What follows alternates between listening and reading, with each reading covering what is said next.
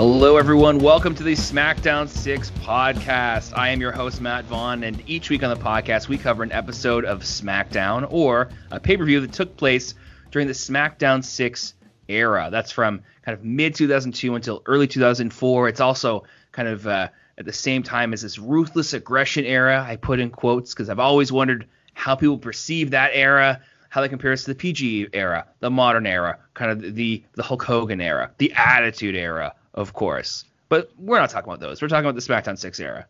And today we're the February 27th, 2003 episode of Smackdown, which was emanated live to tape from the Labatt Center in London, Ontario. And you know what? I decided this week, I was like, I got to get a good Ontario boy in to comment on this. I simply don't have the knowledge otherwise to speak to that great province, the people who live there. So, I reached back into my bag of goodies here, and my co-host this week is none other than Chris Demetrenko. Chris, how you doing?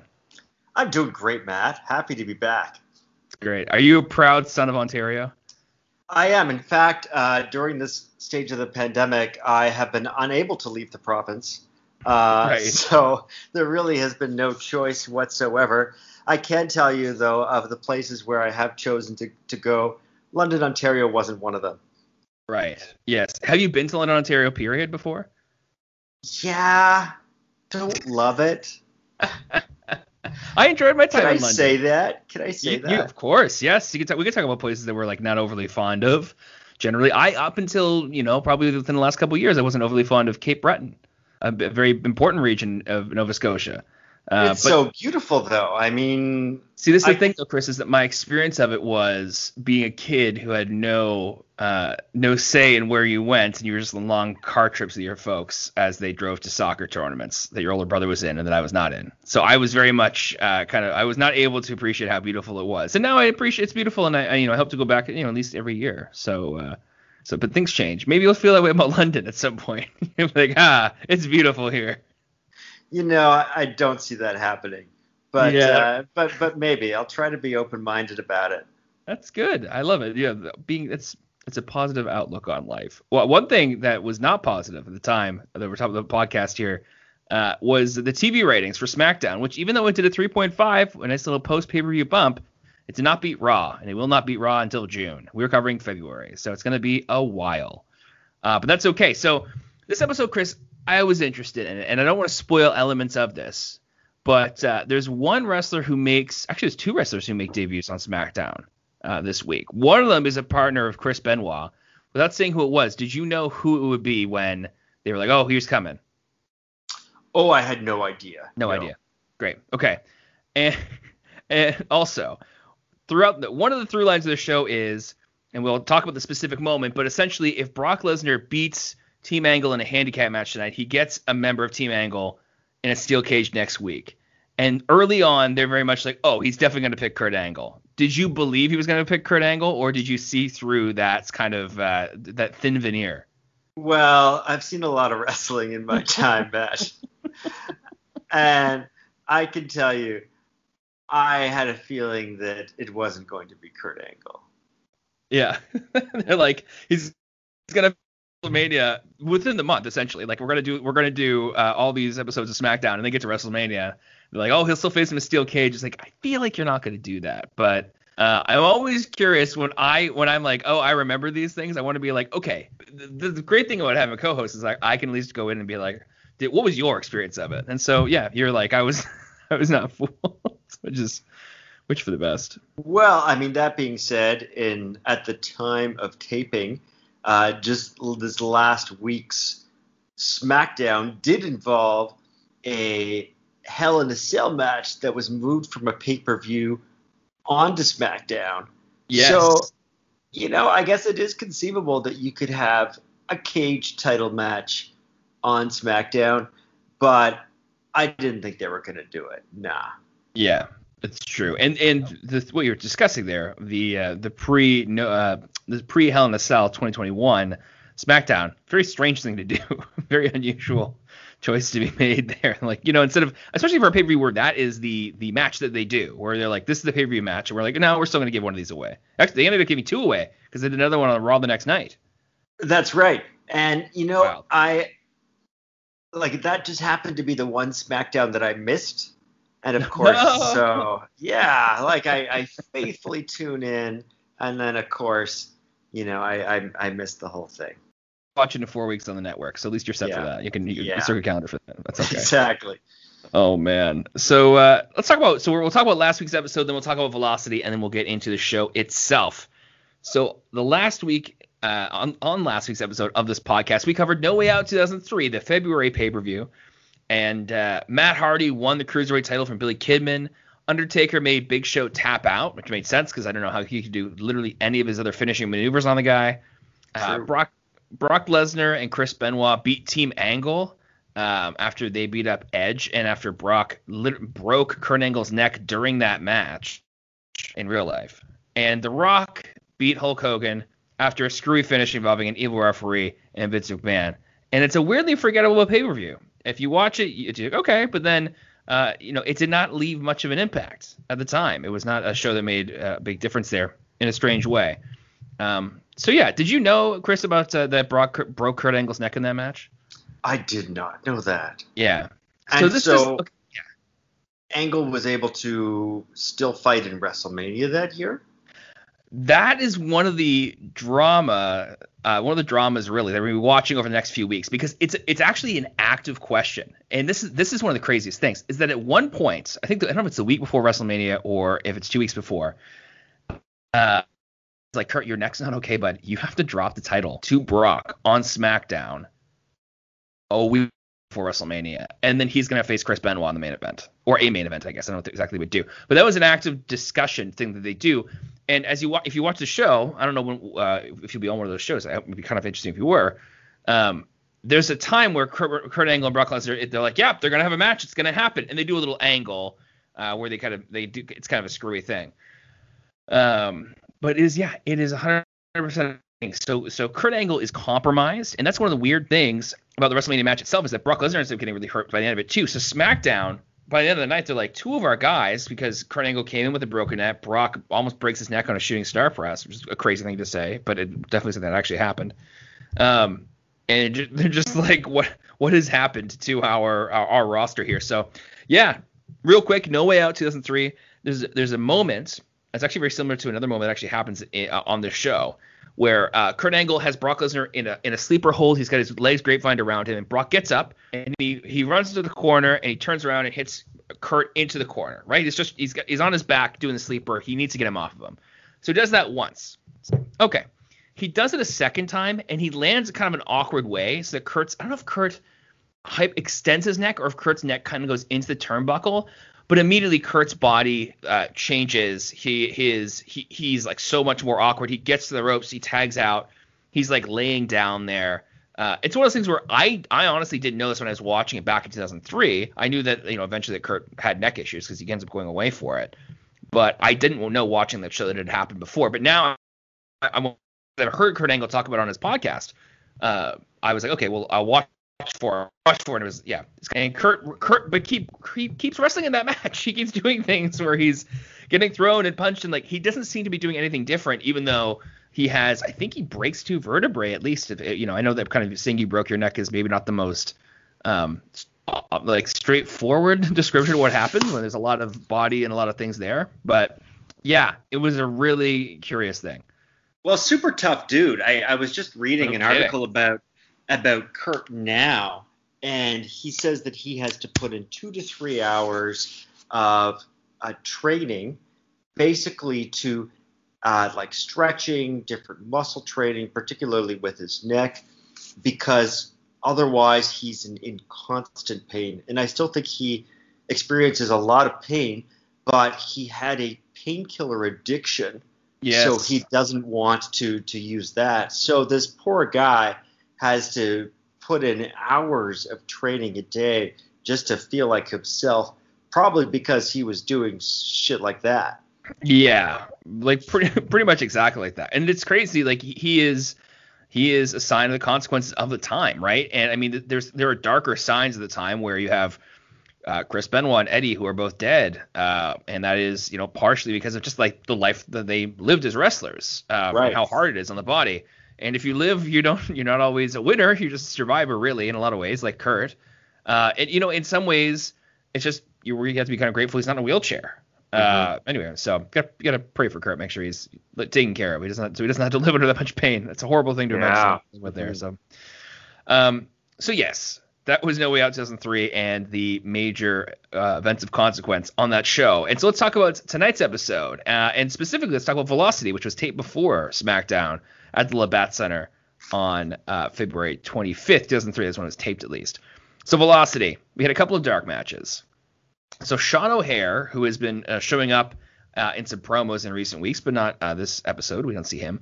He wrestled. He defeated a guy named Bobby Roode, who we know is a guy who is glorious now. Oh, wow. It's Robert Roode. So, yes, this was another time where they're in Canada, so Bobby Roode gets the call. They say, hey, we want you to come wrestle for us. And he goes like, oh, like for WWE period? Like, can I be like a roster guy? And they're like, no, not for like a decade or more, pretty much. So did they call him Bobby Roode? Yeah, he was Bobby Roode in the independent scene. I remember watching him. I think he wrestled in Halifax at an indie show that I went to go see, and he was Bobby Roode. Oh, hey, wow. Yeah. It's true. Also, another dark match. Chris Kanyon defeated Tyson Dux, who is another Canadian wrestler who did a lot of dark matches for WWE at this time. And I think the last time I mentioned him, somebody, I don't know if it was Will or Daniel, who is current resident of London, Ontario, said that Tyson Dux has a wrestling school there. So this might be home turf for Tyson Dux, actually. And so he is going up against Kanyon. So, yeah. There you go. Yeah. And then on Velocity itself, we had 3 matches. So Bill DeMott, he somehow managed to powerbomb Kidman, who usually gets out of every powerbomb, but he gets out of it. He did the weird thing, which I've mentioned before in this podcast, where he pins the guy and then he kind of like stays on top of him for a little longer. And you're like it's not sexual, but it looks like it, and it's weird, and it's Bill DeMott, but it's just this weird like kind of wrestling. Yeah, it can have homoerotic moments if you just kind of let it linger, and that's what Bill DeMott did here. He let it linger. Also, Chavo Guerrero, he really grabbed the tights on a roll-up, putting away Johnny Stamboli. So we saw some of Johnny Stamboli's rear end on that one. Johnny now is currently teamed up with Nunzio and Chuck Palumbo, who we're going to see on this episode. They have a name for the little group of guys, so we'll see what's going on with them. And so Stamboli, because he's a bad dude, he slammed Chavo after the match to get his revenge. So we gotta still take these guys seriously, even though these guys pretty much never win a match. It's just how it goes. In the main event of Velocity, we had Rey Mysterio, and he put away Shandon Moore with a 619 and a West Coast pop.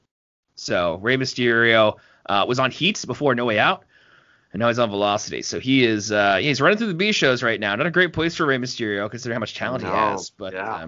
I mean, whenever he's there, the fans are friggin' excited. So that's good. He's like the sign of good things to come there. So yeah, so this week's episode of SmackDown, we're going to cover it now. Now, one thing I do want to point out, which I feel like I didn't have an opportunity to do in too much detail last week on the podcast, was point out that this is probably the second show where Paul Heyman, who is obviously a character on this show, he was also the head booker for SmackDown at the time, during the run of this podcast, essentially, from the time that we started watching it and doing these shows to right now. And he was fired by Vince McMahon as head booker. Now, he's obviously still in the company. He's on TV. He's in part of a major angle with a guy named Angle. And so, yes, Paul Heyman is gone from a creative end there. And so last week's show felt really, really different to me. Like it was much more kind of Attitude Era-like. Even this show, I don't know, Chris, could you tell anything was different on the show? Just in the way, like, there was a couple more promos that stuck out to me as like, oh, that's not really that SmackDown-y. Did anything beforehand? Well, the matches were shorter for one. Yeah, they really are. There were more matches, but it definitely seemed significantly less wrestling heavy. Yeah. And I did not know that there was a change in creative direction immediately beforehand, but I did feel that this episode was different for that reason. Yeah, it's a pretty marked difference. Like, honestly, like if you watched the last match of the pay-per-view and the one before that, they just feel like really different shows. So yeah, it's an interesting time, and it's gonna be interesting how to chart that and see what feels different and what's the same. Now, of course, they're still doing storylines that started with by Paul Heyman. There's still things that are happening on this show that are continuing on, which I think are interesting.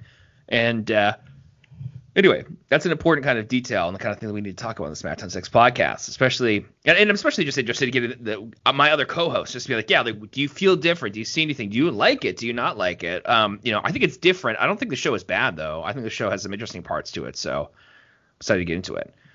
And the show starts with the Beautiful People intro, and now it has a bunch of footage. There's a bunch more new footage in there. There's a lot of Evil Rock, which is an odd choice. And we'll talk about why that's a weird choice. Mm-hmm. Nathan Jones is also in there. Nathan Jones hasn't even been on the show yet. We'll get to that.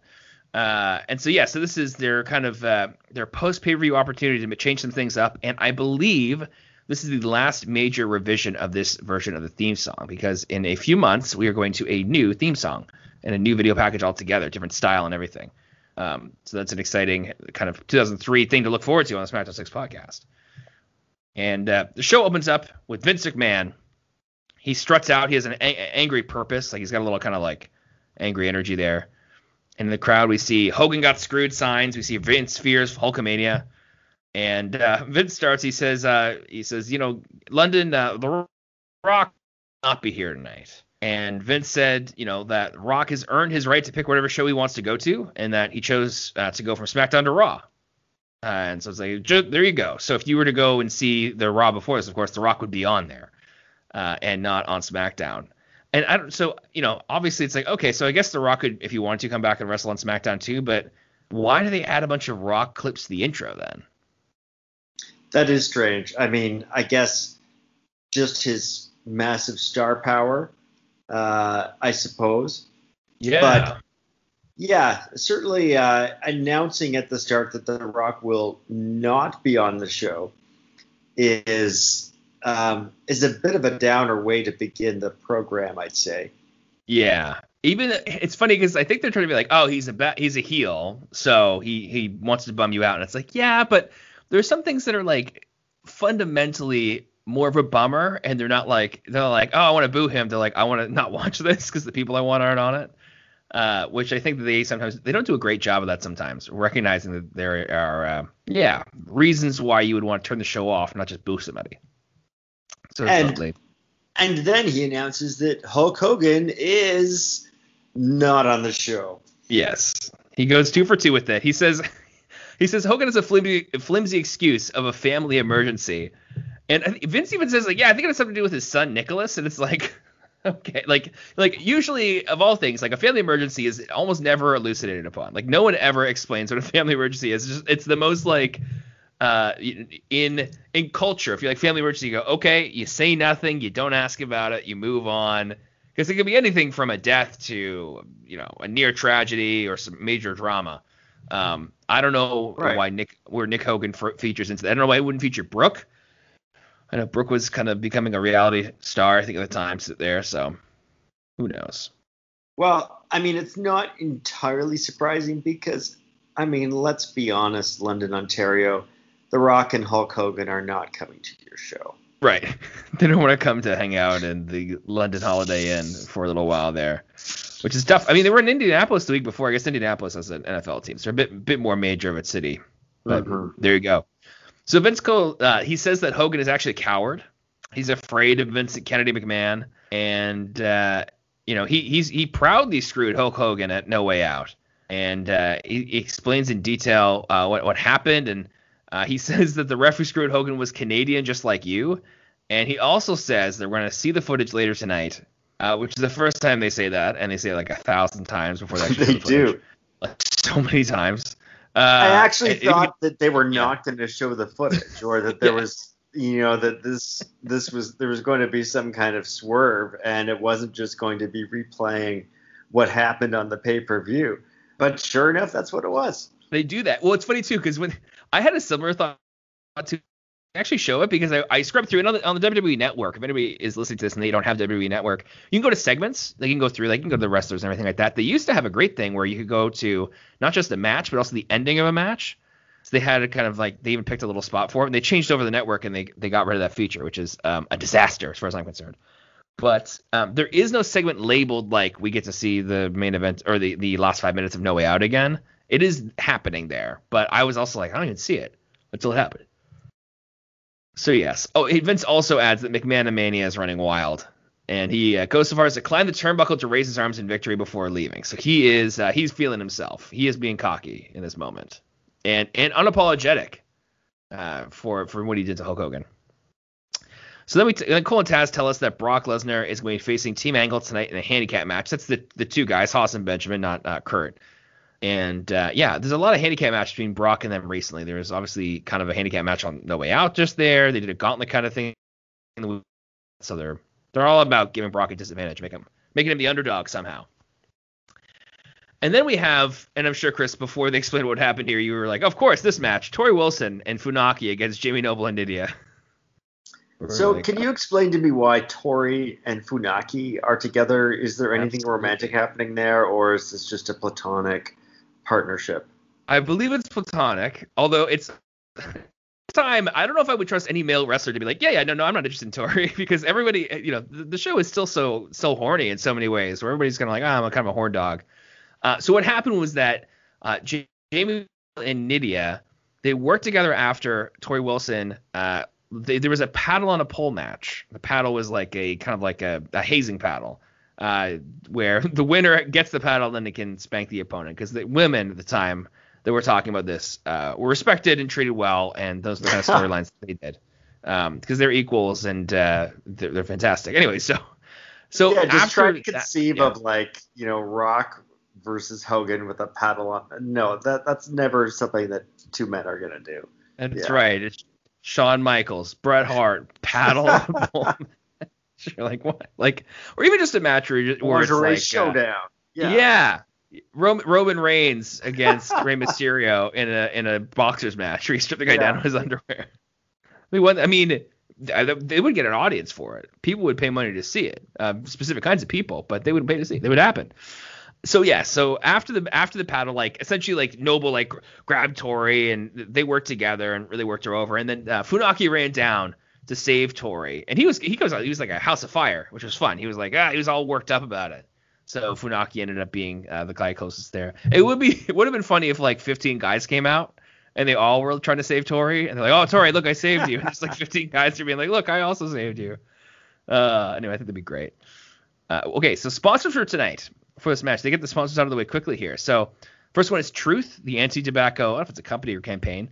The U.S. Army with a tagline, learn how to become an army of one. And I always because I'm Canadian, I'm steeped in American culture, and so that doesn't shock me, but I always wonder what like someone from like, I don't know, like Germany would think if they saw the Army was sponsoring SmackDown. They're just like, yeah, they do that. Also PlayStation 2. So there we go. I love that. Sometimes the Navy sponsors things too. I think there's an Army Bowl, I think. They're like in college football, if I'm not mistaken. That is one thing that has been consistent with the WWE for a very, very long time is anti-tobacco and now anti-vaping sponsorship. Yes. And the Army. It's just a consistent thread through decades. Yeah, it's true. I wonder... It would be kind of fun to watch a WWE show that's sponsored by the Canadian Armed Forces or something like that. I just like to see that, especially because growing up in the 90s, the whole joke of the Canadian Armed Forces is like, we have no money, we don't do anything. We have pickup trucks, and then 9/11 happened, and it was like, no, that's not a joke anymore. we spend a ton of money on it now. It's like, all right, very good. But yeah, they're WWE. People are going to smoke and die and not watch the products. But then they're like, we do want to send you off into war zones so that we can support the troops. We're happy to see that. They will be supporting the troops in person later in the year, which we'll talk about much later in the year. So Michael Cole tells us that tonight we're going to find out which diva from SmackDown is going to be featured in Playboy. And Taz, as he did last week, was like, oh, I really hope it's Stephanie.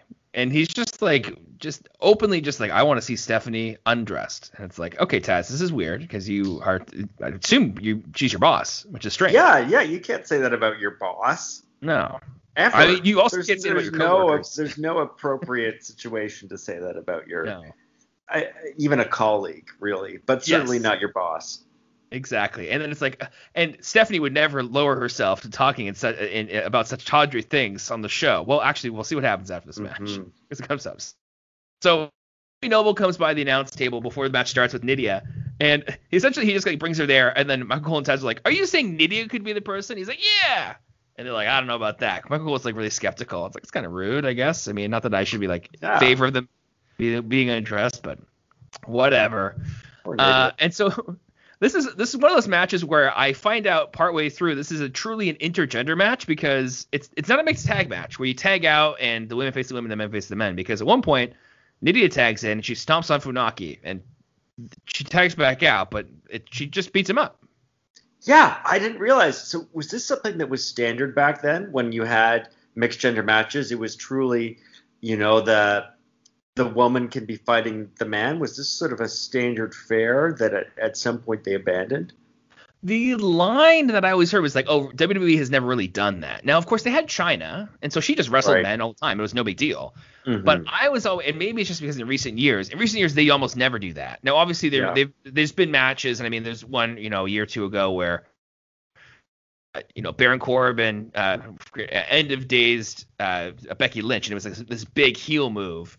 Right. Which almost makes more sense, right? To be like the man does one thing to the woman and it gets over as a big heel move. That actually happens in this match also. Not end of days, but another move.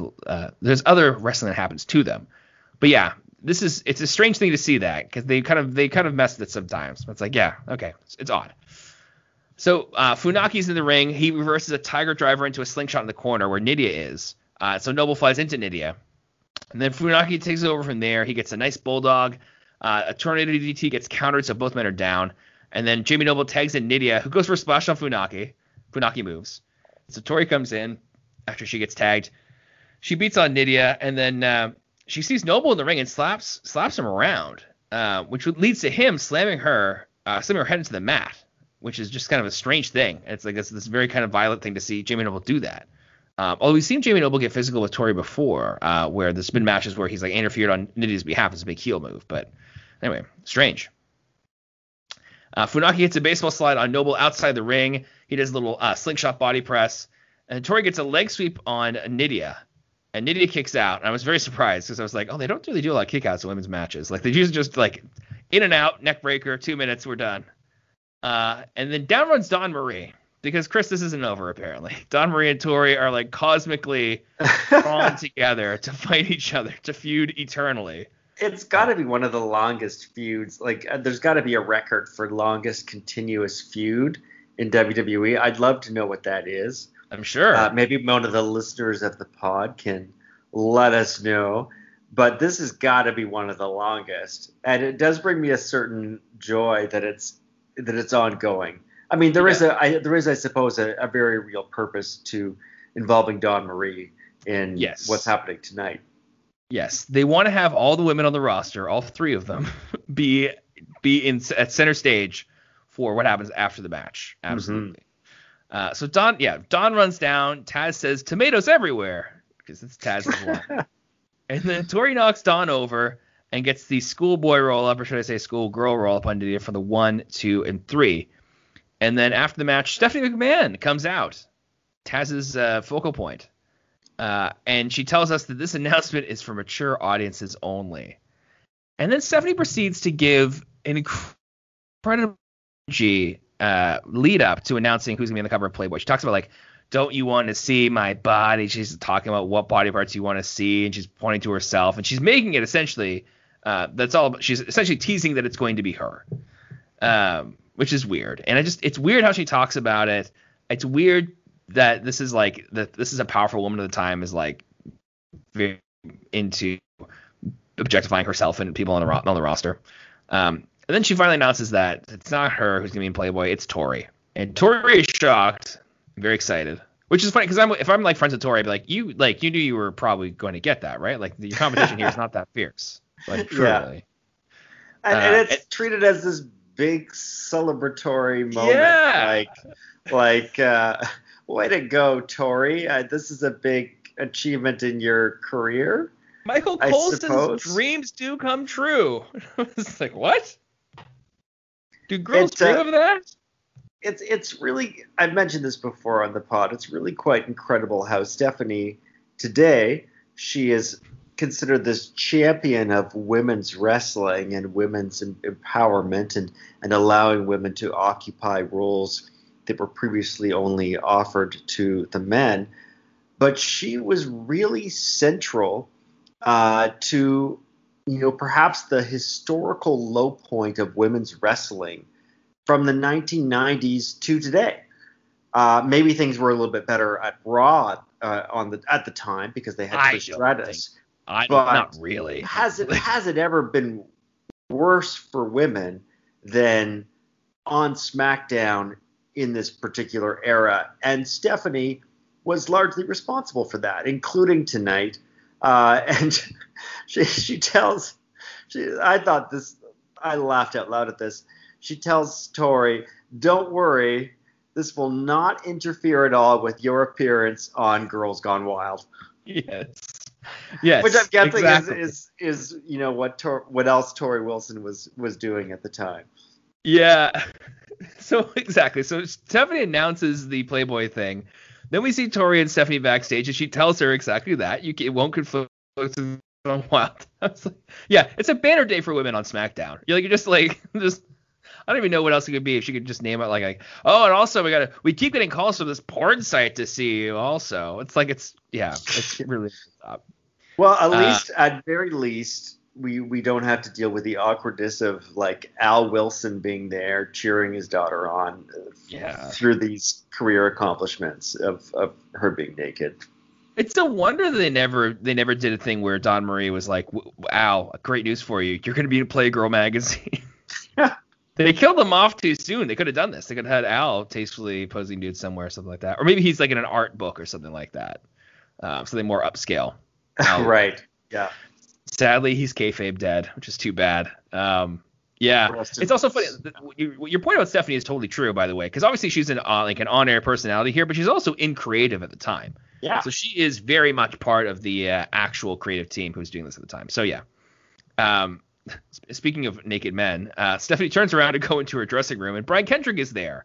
And Stephanie even calls him Naked Boy because of a recent time where he went streaking at Sean O'Hare's behest on the show to try to make an impact.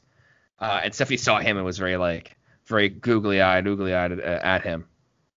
And so Brian Kendrick is essentially like, look, I want to be on the roster. Here's what I'll do. I'll take on WWE champion Kurt Angle tonight just to prove how bad I want it. And Stephanie's like, okay, if you last 5 minutes with Kurt, then you get to be on the roster. And so this is something that was kind of happening at the time because famously another guy was on the roster. And back in June he did this. His name is John Cena. This was John Cena's debut, is that he was able to last 5 minutes with Kurt Angle. It was 5 minutes and 30 seconds. Kurt put him away shortly after the 5 minutes thing. And then to end the segment, Michael Cole says that Brian Kendrick shouldn't quit his day job. And I was like, okay, well, his day job is wrestling, Michael Cole. So, it's not like we don't know him as like, oh, he also works at Dairy Queen or something like that. That could be a fun addition. But it's just a strange. Could you maybe have a little bit of faith in the guy, please? I would love that. So next up, we have Nunzio accompanied to the ring by Johnny Stamboli and Chuck Palumbo against Eddie Guerrero and Chavo Guerrero. And now Nunzio and his crew are officially called the Full-Blooded Italians, the FBI. So no longer do we have to call them anything else. And you know what? It kind of makes sense because he was with Jamie Noble before. He was kind of in the wilderness. And now Nunzio, at least he's involved in a stable that, while not terribly original, at least it kind of makes sense. Yes, for sure. And it's like we're definitely Italian. We're vaguely mob related. Not so much to actually draw the ire of actual mobs, hopefully, but that is essentially their thing. Do you think mobs get offended by being stereotyped as mobs? I don't think they do. I think that if you're in the mafia, you can't complain about Italians being represented as being in the mafia. Right. Yeah, that is true. It's like, they're acting like we run a protection racket here. It's, well, you do. That's true. I'm gonna kill you. I think they're okay with that. Yeah, I'm gonna kill you, and then at your funeral, I'm gonna pick off a couple more people because you dare to say I'm in the mafia. Disgusting accusation against me and my brothers, who are not actually my brothers, but are associates of mine.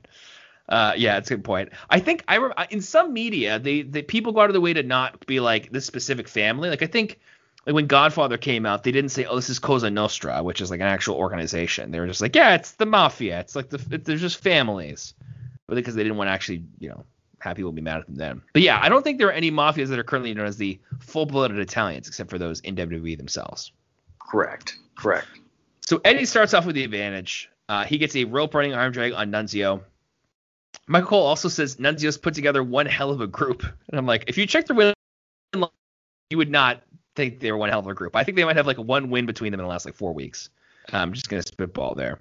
And so Eddie goes off the ropes. Chuck, he gets tripped up by Chuck. And then Chuck ends up clubbing him a little bit later on there. And so Nunzio has a little bit of an edge there. And then Eddie fights back. He gets a tilt-a-whirl backbreaker, then an electric chair drop, and then he gets a kind of T-bone suplex. He goes up for a frog splash. Nunzio dodges.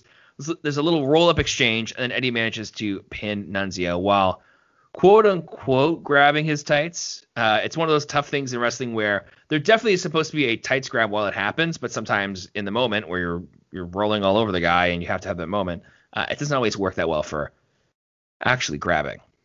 So Eddie wins. He pins Nunzio. 1, 2, 3. And immediately after the match, the FBI, they jump Eddie.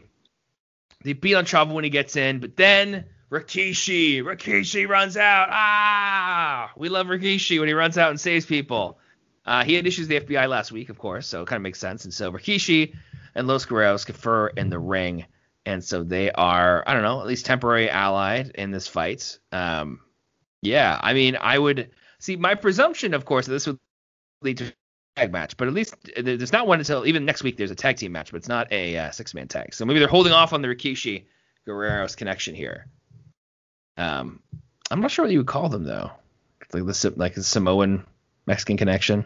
I don't know. I don't know. Yeah, I don't know. But I did note that at no point did the camera zoom in on any racist signs for the Guerreros coming in. And I don't know if that's just because the people in London, Ontario are just too classy for that, or if perhaps the WWE decided to move on from this. I'm not sure. Yeah, I'm not sure either. I think part of it's just that they're faces now, so they don't want to be like, they're heels. Look, people don't like them. Right. Like, well, people are being using race against them. So I think that's the reason. So we'll see. Hopefully we'll see if there's anything like that. Mm-hmm. Michael Cole then promotes the screwing of Hulk Hogan. Like, that's the official name of this kind of this tragic video that we're going to see. That'll be the name of it. Today that'll be the YouTube video title, which is actually the footage from No Way Out. So he promotes that once again. And then we go backstage. Stephanie is in her office. She's working on her laptop, and Paul Heyman shows up, saying that she was looking for Paul Heyman here. And I like what's about to happen here because there's consequences for something bad happening in wrestling, which I like. And so Stephanie says that, all right, so Kurt Angle was supposed to face Brock Lesnar last week, but he changed the rules. He made the match a gauntlet match where he had to go through Haas and Benjamin first. Yeah, so Stephanie said, okay, turnabout is fair play. So Brock made a rule change this week. And I would argue it's not really a rule change, more of a stipulation, which is if he wins his match, his handicap match against Team Angle, he gets to pick a member of Team Angle to wrestle in a steel cage next week. And I just like it because, Kurt Angle did something. It's funny also to think like, he changed the rules last week. It's like, do you not have a system in place to make sure guys don't just do that? Like, what kind of show are you running where you're like, I don't know, my hands are tied, but I can at least make consequences the next week. So anyway, it's an interesting choice. And so Taz and Cole are now speculating about who Brock is going to face in the cage. And they essentially land on it being Kurt. And they telegraph it so clear that it would be Kurt that now it seems obvious that it will not be Kurt. Right. That's how wrestling works. Essentially, Chris, what you landed on at the beginning of the show. And I remembered what happened here. But it's also, I don't know. I think it's fairly obvious. Although the reveal later on, Brock picks to wrestle after beating Team Angle. Spoilers for that. Is a fun little bit of business. I like that. It is. Behind Taz, as he's talking about who Brock's going to pick, there's just a sign that says Taz is bald. And Taz is not bald at the time. He has a little bit of hair. He might be balding, but he's not bald. And it's also interesting they would choose to. They're like, I think they were like, we're going to be behind Taz, so why don't we have a Taz-centered sign? Which I at least respect that. It's thematic. I suppose it's just kind of a weird, like, I don't know, oddly sort of personal attack. It's like, Yeah. And let's be honest. I'm just going to call it out right now. It's 2021. That's body shaming. It is. It's like if Paul Heyman was on commentary and someone had a sign saying Paul Heyman is slightly overweight. You know? Yeah, a little odd. London, Ontario. I guess that was the best they could do for someone who was upset with Taz. That's right. It's 2021, guys. We gotta be able to watch out. We have to police what happened in 2003 on this show here. Or at least call them. I like calling it out because at least it's funny now to think about how we just wouldn't do a lot of this stuff. So Michael Cole promotes WWE.com, and we get to see the site after the pay-per-view on Sunday, which is always fun because it's on like Netscape Navigator. Right. Which that was out of date even 2003. People were not using Netscape Navigator then. That's a 1998 browser. Let's be real. Or at least using Internet Explorer this time. And so that leads to, we see a little bit of footage of Edge being wheeled away after getting injured backstage by someone at No Way Out on Sunday. They don't say who, but it is heavily implied. And it was, of course, the people who faced him that night, Team Angle. And so now we see a video clip, and I think it's from tonight. It's kind of live. Yes, it's live because I know what happens at the end of it. And so Chris Benoit is talking about it with Brock Lesnar, saying that it was obviously Team Angle who did it. And so he tells Brock, you just win tonight, and then what you do is you injure someone from the team next week, just like what happened with Edge there. So it's kind of the Untouchables, like you put one of theirs in the hospital, put one of theirs in the morgue kind of thing. That's kind of Chris Benoit's thought there. And so Brock says he's going to win, but he's like, well, what about you, Benoit? Like, aren't you worried that Team Angle will take you out next? Which is like kind of a valid point. There's kind of this kind of clue game that could be happening backstage where Team Angle is just taking people out. And I realize now the irony of it being Chris Benoit, like he did murder someone in a house, 2 people. Anyway, dark thought on the Smackdown 6 podcast, folks. But Chris Benoit says, no, I'm not worried about being taken out by Team Angle. I have friends too. And then he kind of leans into another room and he speaks to an unseen person. He's like, hey, you ready to go? It's like, sure. And it's like, oh, okay. So who is this? This is kind of a fun little moment.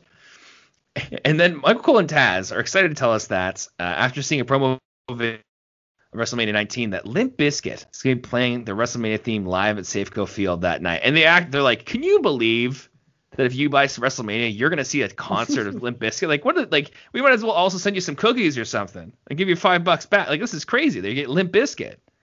It's of all the things on this particular show, this announcement probably is the element that aged the worst. Was the excitement of landing Limp Bizkit as your musical act. Yeah. I would say it's competitive with the Girls Gone Wild thing, considering the founder of Girls Gone Wild is now like a criminal for the ways that he kind of abused women in those situations. Oh, fair, yeah. But it's competitive. Like I say, it's totally competitive. Yes. Limp Bizkit. Did you like Limp Bizkit in 2003? Is that a group that appealed to you at all? I mean, Nucky's a great song.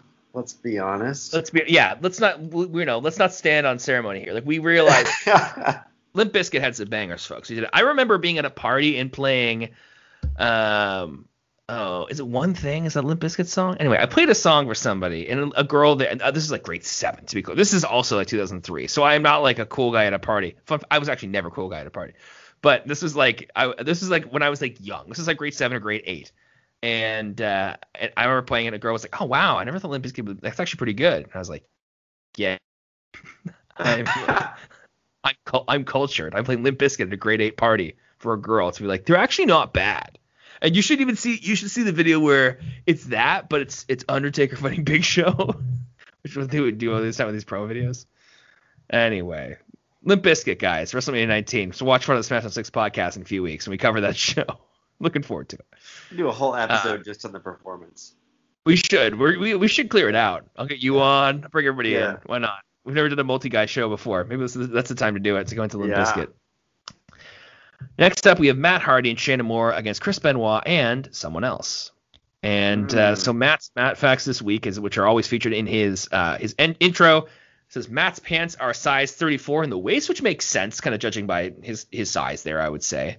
It's a good size for a guy who's a little more built. And Matt thinks sweet potatoes are delicious. That's good. I think sweet potatoes are good. I don't know if I would be like, ooh, baby, put one of those in front of me and I'm happy. How do you feel about sweet potatoes, Matt? Or Chris? I'm Matt. Well, yeah, you are. Sorry, it's Matt. That's not how I'm looking at the word Matt.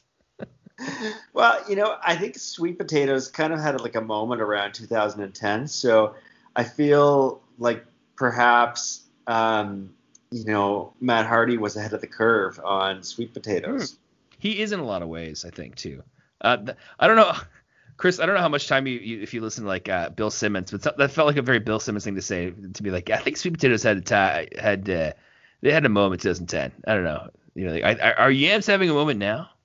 Very, very. But they did, though. It was like they were kind of one of the superfoods before we got on the whole kale kick, and then after kale beets, and I'm not sure what we're on now. Okay, we went to beets. Yeah. That's a good point. Yeah, because I remember kale, quinoa was in there at some point. Right. Yeah, beets were in there. I don't know what it is now. I feel like it's funny. As soon as you say that, I'm like, I feel like one of those things that, like, a culture that's not dealing with a global pandemic, they can have the energy to have nonsense like that. We're like, okay, what's the food now where it's in everything and mothers are going to be concerned about it and all that sort of thing. And now during a pandemic, it's like, we just need to get through the next little while here. We don't have time to like make up new foods to get excited about. Like, there's also been no cronuts either, right? There's none of these kind of like great food inventions or moves of like, they put bacon in a cheeseburger, to be clear. I was trying to think of something more dramatic than that. But, there's these great advancements in culinary things that have been replaced with survival tactics. An interesting thought about how that works.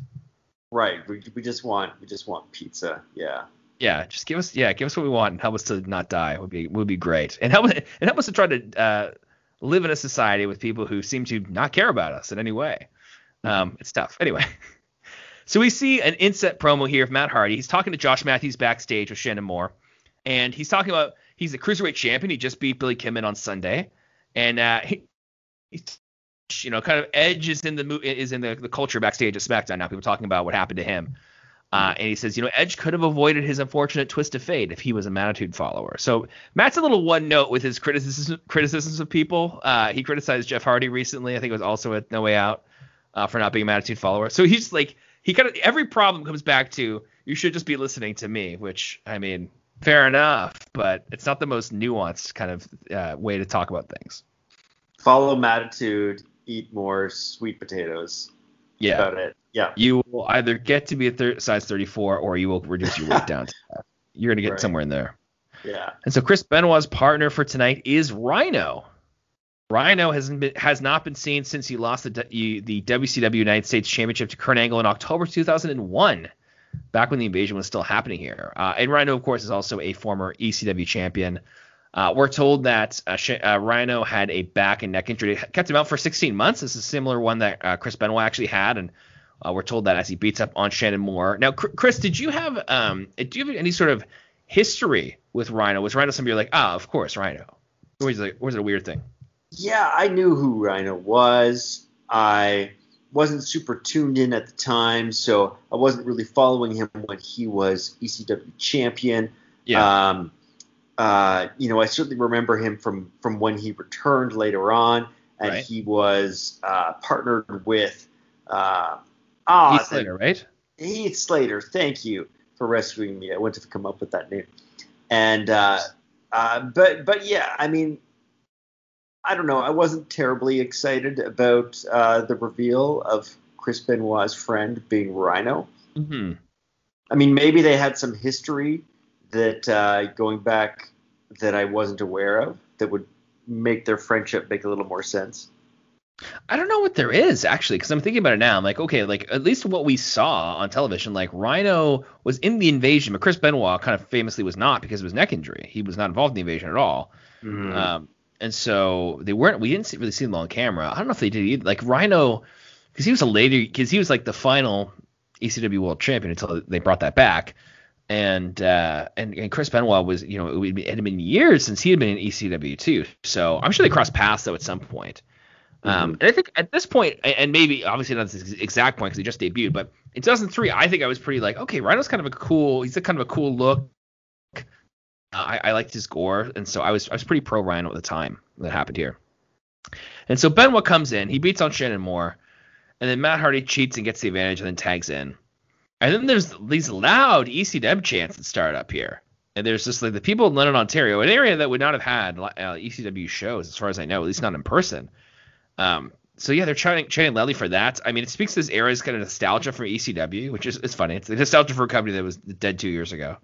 It's quick nostalgia. Right. We do that now, though. I mean, we're like, remember Marvel movies? And we're like, yeah, those just, We just saw those. But I mean, it was very potent for them too, because it would lead to this retrospective ECW DVD that they did, I think in 2004 or 2005, and then that success of that DVD, which sold like bonkers for them, and I think they might have sold other merch too. That led to ECW One Night Stand in 2005, then again in 2006, and then they were launched as a new brand. So that was a whole thing. So for whatever reason, ECW was popular in London, Ontario during this match. And so Matt and Shannon try for the old Hardy Boys, poetry in motion, but Benoit gets out of the way. He German suplexes Matt and tags in Rhino. And so Rhino runs wild. He gets a big spinebuster on Matt for 2. He hits a big British Bulldog-esque power slam on Shannon Moore. And I was like, oh, is that going to be the finish? Benoit comes off the top rope. He headbutts Shannon Moore. And then Rhino lines up Matt Hardy. He hits a big old gore on Matt and then folds him up wonderfully for the pin. Chris, what did you think of the gore? I thought the gore was pretty sweet. Yeah. I had forgotten that was his finisher. It had been so long since I've seen him in the ring. Right. And the match was short and sweet as it should have been in that particular circumstance. It was a good way to bring Rhino back. Yeah, it's fun. I only connected the dots right now. It's interesting. The guy who has the spear as a finisher comes back just when Edge is gone. So they're kind of protecting that in a funny way. I'm sure it's not on purpose. It just kind of lined up that way. But we just went from one guy who had a spear as a finisher to another one. Now, okay. Well, one's a gore and one's a spear. Fair enough. I do honestly think different. Yeah. Totally different finishers. I think that gore is like a level better than the spear too. Like I think Rhino and Rhino just looks the part. He's got those thighs that are like the size of me, and I'm not a small guy either. Like he's just got these huge legs. And so it looks like he's got so much power when he does it. There's sometimes a bit more of a dive to it too. Matt Hardy took it super well also. Oh so yeah, he sold it well. What did you think though? So Matt Hardy wins the Cruiserweight title at No Way Out on Sunday, and then by Thursday he's losing it handily to Rhino. Is that a bad sign for Matt and the Cruiserweight title? Not really. I mean, Matt could afford the loss, particularly in the circumstance of Rhino coming back. I thought it was fine. Yeah. It's not something I would recommend long term for a guy if you're trying to like build up that division. Because generally, and we've talked about this before on this show. I think maybe more with Daniel, but he's very much like Matt Hardy should protest even being in this match because these guys are not in the Cruiserweight division. They are a weight class higher. Although it is a good point that it's like it is Rhino, it is Chris Benoit, so it does make sense that Matt would lose to people who are like those guys are kind of obviously on another level, like they're kind of like upper mid card, if not sort of main eventers. Mm-hmm. So it is a good. It's like if he lost to like a Sheamus or like a Randy Orton now. I probably shouldn't use modern examples because I'm not the strongest there, but it would make sense to do it to do it at the time. Well, what I liked about the finish is that it would have just been very obvious for Shannon Moore to take the pin. And so I thought it was more interesting than just having the lackey get defeated like you'd expect. Yeah. I mean, he does get totally killed, but you're right. You would expect him to also get pinned, but he doesn't. So we even Rhino gets more of the rub. Good point. So next up we see footage from last week's interview with Nathan Jones, where Michael Cole talks to him. I think Nathan Jones ends up like choking him at one point. Doesn't really come up again later. He alludes to having business with the Undertaker. He says he has he wants to talk to the biggest dog in the yard. And then we see the Undertaker walking backstage, and Michael Cole's like, oh, and there he is, the biggest dog in the yard. Like it's like, all right, okay, good, got it, understood. He's got business with it. And so after the break, Undertaker comes out. And Michael Cole reminds us that he beat Big Show by submission at No Way Out. He had kind of a triangle chokehold on Big Show there, which was not what he would end up using the Gogo Plata, which the MMA style move that he would use later on. This is a slightly different, more conventional triangle choke. And so Undertaker grabs a mic when he comes out, and I'm like, oh great, we're gonna hear an Undertaker promo. Not excited for this at all. Another sign that we are in a different era because this just wouldn't happen that much. Like there were very few times over the last, 30 weeks of the show that we did that it would just be the guy comes down to the ring, grabs a mic and talks. It's like you talk backstage, you wrestle in the ring. I kind of like that as the ethos period, but it was nice. Taker says, A-Train, you wanted my attention, you have it. So now it's time for a fight. So A-Train at No Way Out came out and hit the derailer Baldo bomb chokes bomb move on Undertaker shortly after that. And so A-Train, attentive, he just comes right out. He comes out. I think he's wearing jeans, if I'm not mistaken, or maybe he's wearing I can't remember if he's wearing his gear or not. Anyway, he just comes right out, and he's followed by Paul Heyman with a microphone. And so Paul Heyman says, he immediately is just like, just to be clear, the triangle choke submission used at No Way Out, that was an illegal choke. So he's already being like, he's casting doubts on that even being a valid victory for Undertaker. And so he's running through, Paul Heyman runs through all the people that he has in his roster of guys. He says, I'm the exclusive agent of Kurt Angle, the WWE champion, of Team Angle, the WWE tag team champions, the Big Show. I think he says twice is his favorite client, which is kind of a cute detail to me that Paul Heyman is still kind of like trying to at least convince us, if not Big Show himself, that actually you're my favorite. Like, so you're a great guy. I think he even calls A-Train his own phenom now, which is a real choice to be like, it's like, yeah, should we believe that? And so, in they come. And so down comes A-Train, and then Big Show comes out as well. Sorry, Big Show came out, and then Big Show and A-Train walk down. They get on either side of the ring, and then they come into the ring. My bad. And so they come in. Undertaker knocks down A-Train. He goes after Big Show. He does well. Then he finally gets clotheslined by Big Show, and then he gets chokeslammed. A-Train hits a Vader bomb in the corner of Undertaker 2. And A-Train holds Undertaker in place by the apron, and Big Show grabs the chair. So who knows what's going to happen here? Undertaker is in a terrible place. And then suddenly, Nathan Jones arrives. We get to see the guy in person. And so he knocks Big Show off the apron. He breaks free of A-Train's grasp to kick wildly at A-Train. He does these big spin kicks, but A-Train gets out of the ring. And then Big Show and A-Train leave as Nathan Jones stands in the ring staring at them. And that's where I'm time out for the podcast, because we have to look at some primo internet content that exists because of SmackDown's taping schedule. Chris, did you have a chance to watch this, by the way, this video that I sent you? I did not. No, okay. I did not. I'm sorry. But just to quickly comment on Nathan Jones. Yeah, please. For a guy that that we know did not have a lengthy career in WWE, this reveal of him and him being someone who would protect the Undertaker, right? They really are building him up to be a major force. Like it seems like Vince really believes that this is, one of the next big guys out there. Yeah. Yeah. I mean, truly, almost next big thing level of kind of Brock Lesnar thing too. I mean, they must know that he doesn't have the same kind of raw wrestling ability, which you can kind of see. But yeah, no, you're really right. They're saying like, this is a guy, they're telling the fans like, pay attention to this guy. Because he's not like, who else has tag team with the Undertaker before, or partnered with him? Kane, right? Like, it's like you only have big deals do that. Yeah, certainly as a debut for sure. You're right. Yeah. Probably to do a program as your first program with the Undertaker, other than Kane, there's probably only a handful of guys who could say that. It's true. Yeah. If you want to pull up the video, Chris, you can. I'm going to explain it. I'm going to explain it to the people now. And if anything, the video is proof that they really wanted to protect Nathan Jones. And so what this video that I'm describing is a kind of a quirk of how SmackDown's taping schedule worked. And I've talked about this before, but SmackDown was taped on a Tuesday, almost exclusively. We did a live show a few weeks ago, or probably many weeks ago now, but it was largely taped. It was taped on a Tuesday. It aired on Thursday. And so what would happen on Tuesday nights is they would tape it wherever they're watching from. So in this case, it would be London, Ontario. And then via satellite, they would beam that footage, probably beam it live, to Connecticut. And so if you had a special kind of satellite, I don't know what kind it would be, but depending on the satellite you had, you could find the feed that they were sending to Connecticut. It wasn't encrypted. Today they would probably send it over the internet and it would be encrypted and you wouldn't be able to get access to that video. Or however they do it. But back then it was just like, here is just a video feed.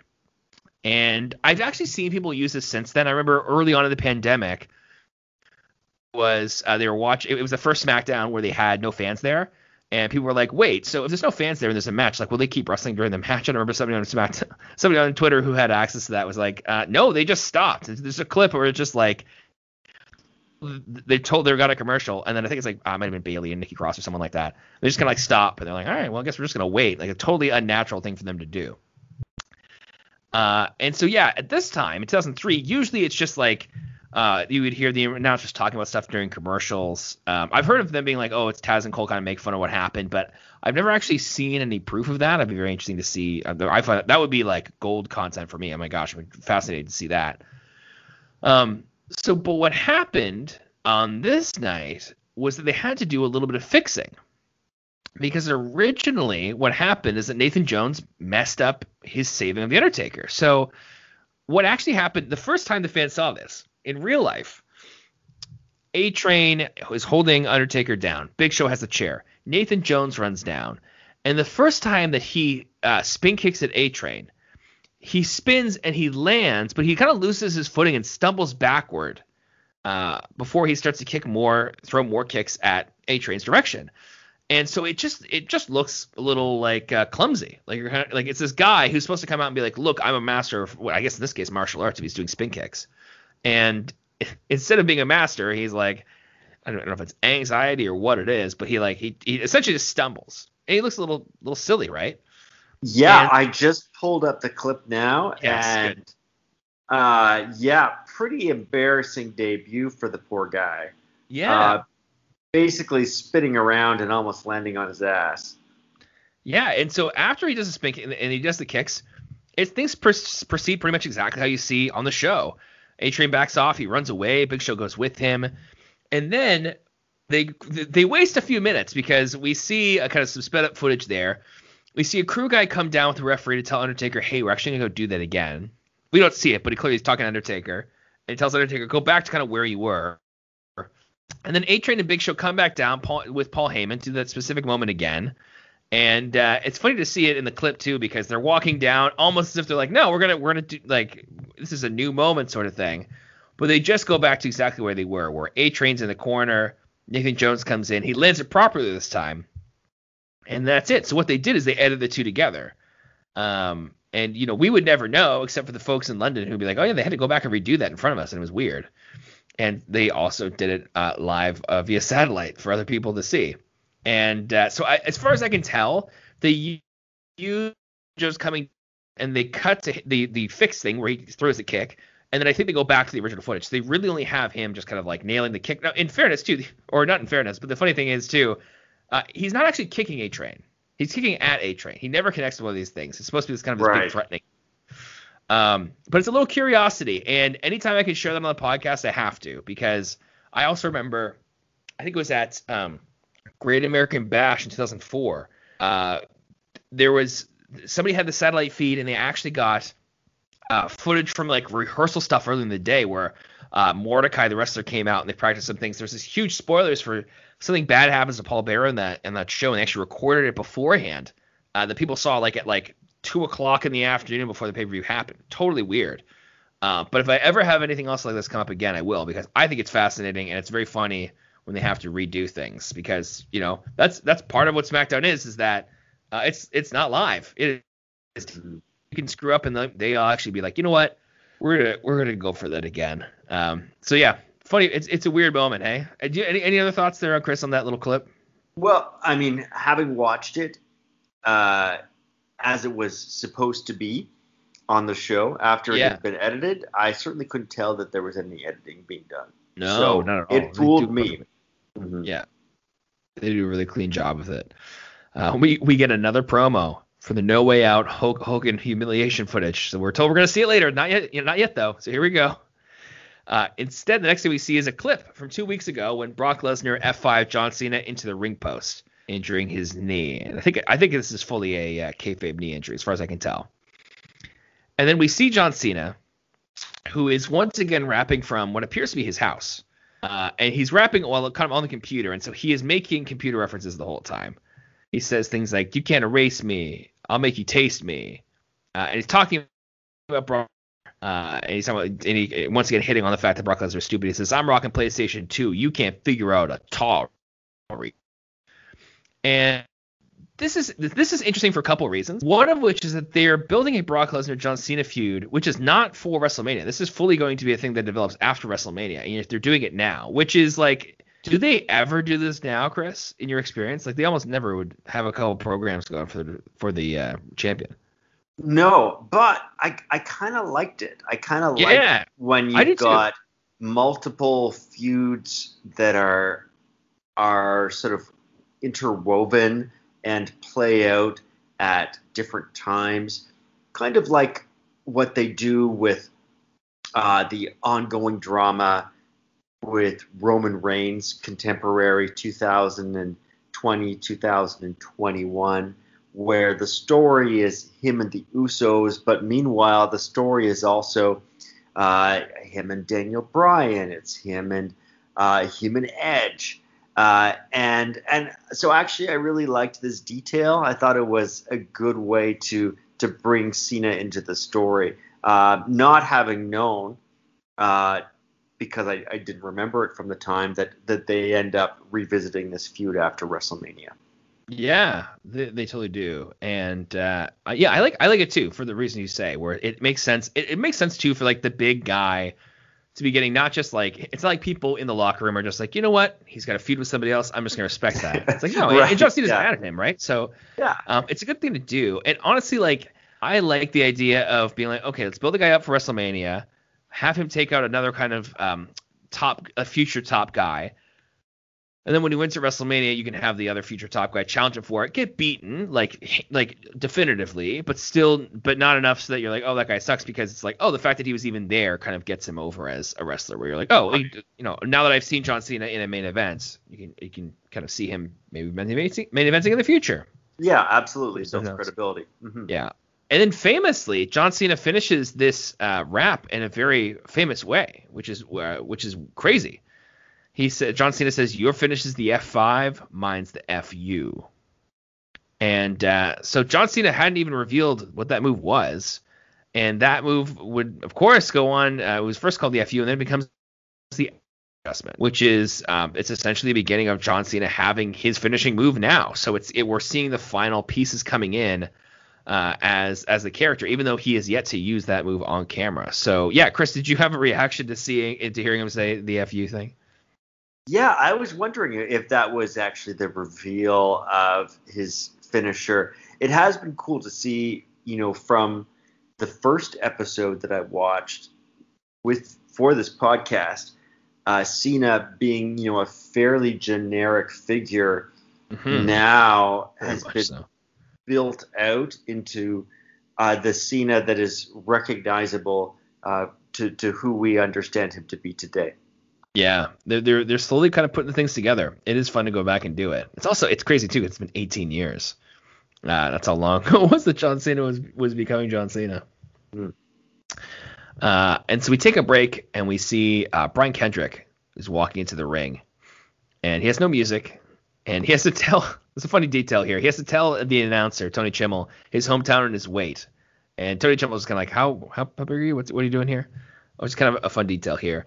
And so, yeah, we're doing the current angle with Paul Heyman versus Brian Kendrick 5-minute challenge, which I think is a fun little storyline. It's one of those things where it's like, it's so different from what a regular match is like, where it's just like competitive. It's just telling a different story in a physical way that actually works pretty well for wrestling here. And so I thought it done pretty well, which we could talk about. So Kurt is coming down to the ring, and he looks pretty badass. Paul Heyman looks very serious. He's got the WWE title. He's got the velvet hoodie. He just looks like a champion. He just seems like a guy who's like, that guy's a world champion, and he looks dope. And he has something in his hoodie's pocket. I don't know what it is. I don't think it ever comes out, but it looks like it's like a little book or something like that. I don't know why it's there. And so the bell rings, and a clock appears on the screen. And so Kurt Angle offers the amateur wrestling position of the referee, where you get on your hands and knees there. And he's like, so Kurt is essentially like, hey, feel free shot at me, go for it. And so Brian Kendrick hops on board. He doesn't get very far with it, and then Kurt kind of takes over. He rubs him all over himself, and he lets him go, slaps him around a bit. And then Kurt Angle kind of offers Brian Kendrick a free shot. He gives him his cheek. And he goes, yeah, you can hit me. And then he even goes so far as to get on his knees, put his hands behind his back, and close his eyes. And Brian Kendrick kind of hesitates a few times. He's not sure. And then he kind of turns sideways, and he kicks him hard in the side of the head. And he gets a flurry of punches, and I think the crowd gets pretty excited here. Like they're into this Brian Kendrick guy. So that was neat. And Kurt Angle shuts down the excitement with the belly-to-belly suplex. And every time Kurt Angle does anything remotely resembling an actual wrestling move, it's like, oh, okay. The crowd gets kind of quieted down.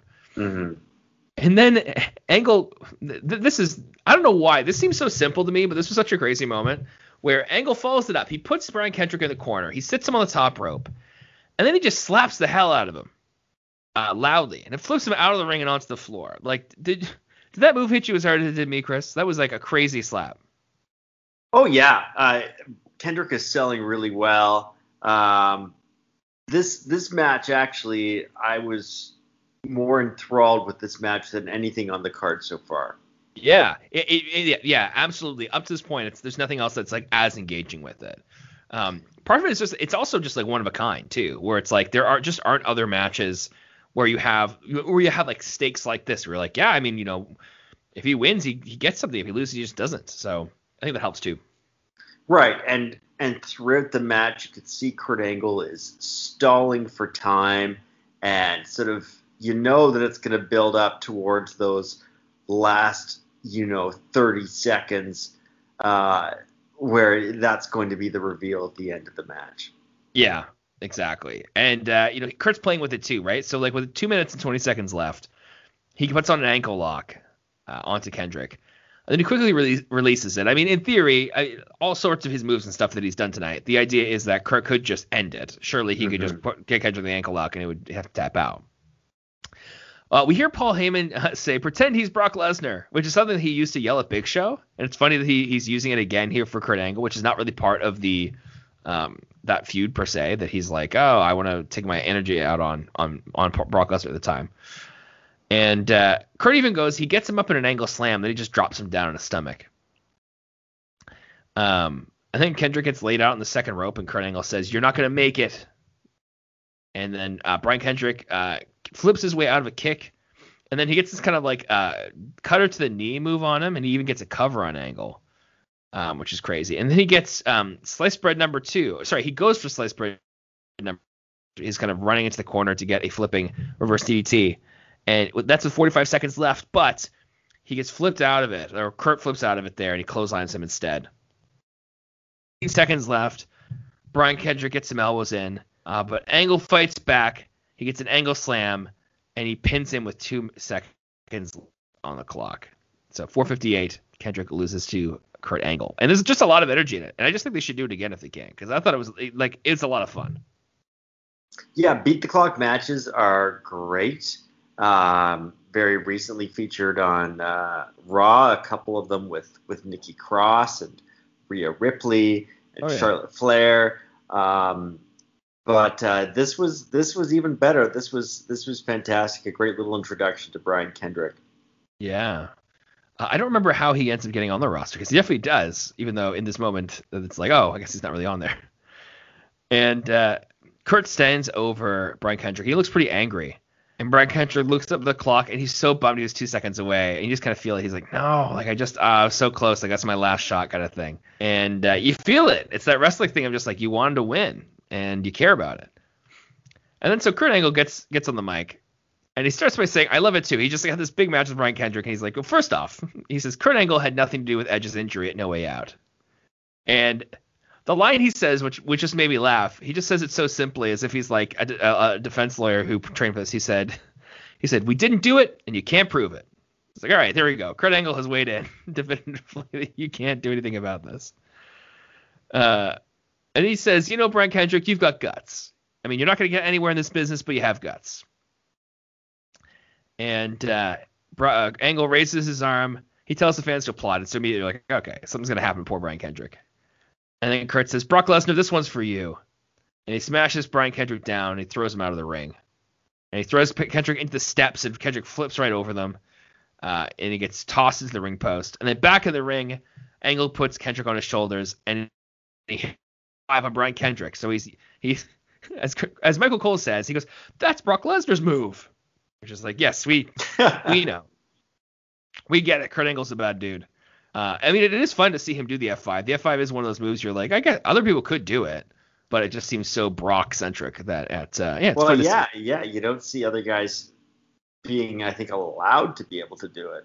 Right. Yeah, exactly. It's like it's sacrosanct for most of the time. Mm-hmm. And then we were told that the screwing of Hulk Hogan is next. The screwing of Hogan. So we're back to this tragic thing, which has like a title, as if it's like a big art piece that you would see at a gallery. So it's like, okay, we're finally going to get to this video. And then we get to, after the break, announcer Tony Chimmel, he asked us to welcome Mr. McMahon's personally selected referee from the match at No Way Out, Sylvain Grenier. And just like Kendrick, he has no music. And Sylvain Grenier does something that works very well in English Canada, which is he speaks in French to get himself over as a heel. The fans hate it right away. London, Ontario is not having it. No. And I think he says, I'm very happy to be here is all he really says. And he says, yeah, so Mr. McMahon wanted me to introduce this clip of Hogan Rock, too. And so we see it again. This is essentially the last, 4 minutes of No Way Out. Rock hits a people's elbow. Hulk Hogan hulks up.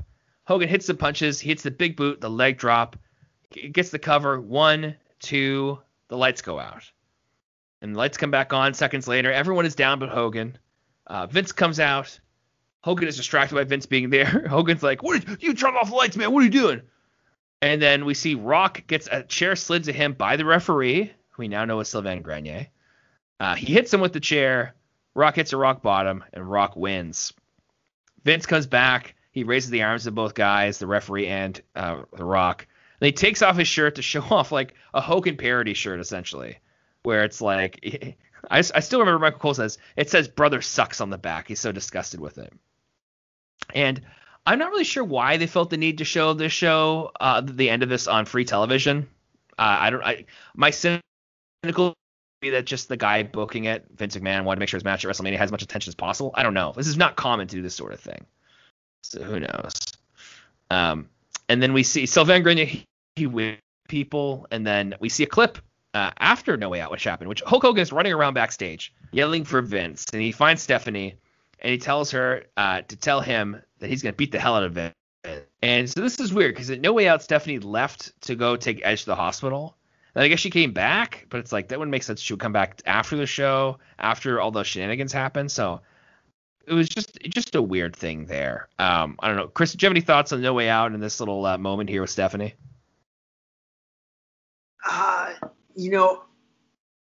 In general, I thought that it was a great throwback to the Montreal screw job. Oh, sure. Because I didn't watch No Way Out, I guess I appreciated seeing it again. Although I suppose if I had already watched it, maybe it would be a little bit much. And a lot of CanCon here, like Canada was so central to the Montreal screw job. I feel like when we think of wrestling history and our nation's part in it, then I like to see the throwback to that. Yeah, no, I do too. And it's funny, wrestling is one of those things that does kind of lean more Canadian than other things, which I enjoy. There's just more Canadian content in general there. And so after that, we have Taz tells us that Hulk Hogan is going to be on SmackDown next week. And that next week we're going to see Undertaker versus A-Train. So that match is just happening immediately here. And then we're also going to see Brock against someone from Team Angle in a steel cage. We go backstage. We see Paul Heyman is sitting between Haas and Benjamin in the locker room. He's framed by their title belts, their track belts. Kind of looks messianic. He's very much framed in a almost religious way. And he's essentially just like, look, hey, Brock wants to break down our team. Brock wants to face Kurt in the cage next week. It's our job to make sure he doesn't do that. And we go from them. We see Brock Lesnar. He's exercising with some exercise equipment. And then because he's so strong, he just breaks it. He's using these elastic resistance bands, and they snap. And he goes, whatever. And he just leaves. They've done that sometimes with just like, okay, we need 10 seconds of Brock looking like an absolute monster. And it works. So next up, we have Team Angle. That's Charlie Haas and Shelton Benjamin. And we're coming to the ring by Kurt Angle and Paul Heyman to face Brock Lesnar in a handicap match. And Kurt is clapping. He's supportive on his way down to the ring. He's being this perfect picture of a bench warmer. And then when Brock comes out, this is the great moment where Kurt is looking at Brock, and he looks very not excited. He looks very much like, oh shit, like look at this guy. He's gonna kill me. And then he gets close to the ring. He starts smiling. He's kind of, and they kind of even call it out on commentary. It's like he's less confident. And I was kind of worried watching this, where I was like, are they going to do the same thing as they did with Rhino, where they can kill their tag team champions by making them lose to a guy in a handicap match? It's kind of a risk here, right? Mm-hmm. I was concerned about that. Yeah. So Brock starts with Haas, the shoulders in the corner, and then he gets flipped with a hip toss. And then Kurt, you even hear Kurt calling out to Charlie Haas, like, hey, tag in Shelton. And so there's a fallaway slam that Brock hits, and then he sends Haas towards Benjamin, who tags in. You're like, okay, here's the healthy guy. But then he promptly gets belly to belly suplexed. And so Brock charges at Shelton in the corner. He kicks him. Haas runs in to clothesline Brock clean out of the ring. And it just looked dramatic because essentially Charlie Haas just like, I'm just going to cheat right now. And he just smashes Brock all the way out of the ring. And I liked it as a bit of strategy too, where it's like, okay, you have to cheat a little bit to get a brief advantage here. You're already at an advantage, but it just makes sense in this match. You won't get disqualified, so it's fine, right? And so the ref has to deal with Haas. And then Kurt's up on the apron. Paul Heyman kicks on Brock on the other side of the ring. And Shelton Benjamin gets a brief advantage before Brock fights back. And then Haas goes after Brock. Kurt pulls Brock out of the ring, and we've got practically a 4-on-1 here. And the commentators are calling it out. They're like, oh, it's so unfair, so unjust. And so Brock chases Kurt. He's like, okay, well, if you're going to chase me, I'm at least trying to beat you up. I'll still have you at WrestleMania. And he grabs him by the ring post. But then Haas grabs him, and he throws him into the ring post. And Paul Heyman comes over and hits him with a chair. So Brock is in this underdog position now because he's been so overwhelmed and hit with a chair. Which is funny because it was a handicap match before, and they had to do even more to make it give Brock a disadvantage at all. And so they cover they cover Brock. He kicks out, and Haas gets a sleeper on the mat. And just like at No Way Out with Kurt Angle, Brock gets onto his feet. But this time, instead of running into the turnbuckles, Brock climbs to the second rope with Charlie Haas still on his shoulders, and they both fall down, which breaks Brock free, which is great. Like Brock free. I've almost never seen that. Which is cool. See a guy like climbing when he's on his shoulders there. And so Shelton comes in. Then Brock kind of gets to his feet. It's kind of like, hey, I'm actually not as much of a disadvantage as he thought I did. And so he hits a clothesline. Then he suplexes Shelton Benjamin. He suplexes Haas. He knocks Angle off the apron. And then he goes for Haas again, but Haas counters. He gets Brock around the waist. And then he and Shelton connect into a German suplex, which looked great. And that gets 2. So they have Brock kind of on the ropes here. And then Haas and Benjamin both have Brock in the corner. He throws them both off. And then Brock gets Haas up for an F5.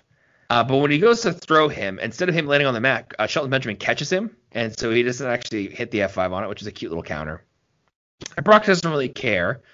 He drives Haas out of the ring. And so he goes, whatever. And he just F5s Shelton Benjamin instead. And that gets the 1-2-3-2. And so the commentators they're going nuts. Because Brock wins. He's got to face Kurt Angle next week. And then Brock slides out of the ring. And he grabs Paul Heyman. And he brings him inside to F5 him. But then Kurt saves him. And I'm not sure why they had this moment. I guess maybe to drive home what's about to happen. Which is Kurt and Paul Heyman are yelling at each other on the ramp. And Kurt even slaps Paul Heyman. Did you catch that, Chris? I did. Yeah, slaps him in a way like, come to your senses. Because Paul Heyman is really selling his near-death experience. Yes. He almost got me. Yeah. And Kurt also has this energy of like, you were supposed to prevent that from happening. We had a handicap. Now I have to face this guy next week. So yeah, there's this fun kind of energy there where they're both freaked out. And so Kurt and Paul are together on the ramp. And so Brock grabs the mic and he's addressing the guys. He's spitting all over the mic. Like you'd see he's an athlete. You know, you've all sorts of excess spit and stuff in your mouth. That happens. And he says, you know what, Kurt, I've got you at WrestleMania. So next week I'm going to face you. And so Kurt's like, oh, because he says you and he's pointing at Kurt Angle. So he says you, and then he adds Paul Heyman. And so Paul Heyman, before he said his name, was facing away from Brock Lesnar. And he was talking to Kurt Angle. And so, of course, we get this moment where Paul Heyman turns around and looks at Brock. The camera does a whole zoom in on him. And he just has this great terrified face. It was just like a perfect silly moment. Paul Heyman being the only person who was surprised that Brock didn't want to face Kurt Angle next week on SmackDown. Yeah, I think Brock Lesnar a few weeks ago even made a point of saying, I have goals. I want to win the Royal Rumble. I want to face Kurt Angle at WrestleMania. I want to F5 Paul Heyman. And it's like, okay, Brock is about to, check everything off this list, which he was on television saying he wanted to do. And so, yeah, Paul Heyman has this great reaction. Kurt Angle has a great reaction too, where he starts to back away from Paul Heyman, and he's kind of like half smiling because he's like, can't believe it in some ways, but he's like, oh, that sucks for this guy. Like, yeah, he does not have a lot of concern for him. And then before we go off the air, Taz has these two great lines where he says, hey, Heyman, if you don't believe in God, start. And then he says, next week, here comes the pain. And with Paul Heyman being freaked out, we go off the air. And so, Chris, what did you think of that last kind of moment there? And what did you think of the show? Well, just the main event in general, the idea of your tag team champions losing to even such a indomitable force as Brock Lesnar, but with also Kurt Angle at ringside and Paul Heyman, it was a 4-on-1. Yeah. I think it does really hurt your champions. I don't really like that. Team Angle from the get-go was always kind of burdened with, like, they don't really have an identity in and of themselves. They're Kurt Angle's lackeys. But if you're the tag team champions, you shouldn't be losing to anybody. Much less one guy. You shouldn't be losing to Braun Strowman and a 12-year-old boy named, what was his name? Benjamin? Something like that. Timothy at WrestleMania. Nicholas, thank you. There we go. Yeah, it shouldn't happen. So I don't really like that. What do you think of the show as a whole?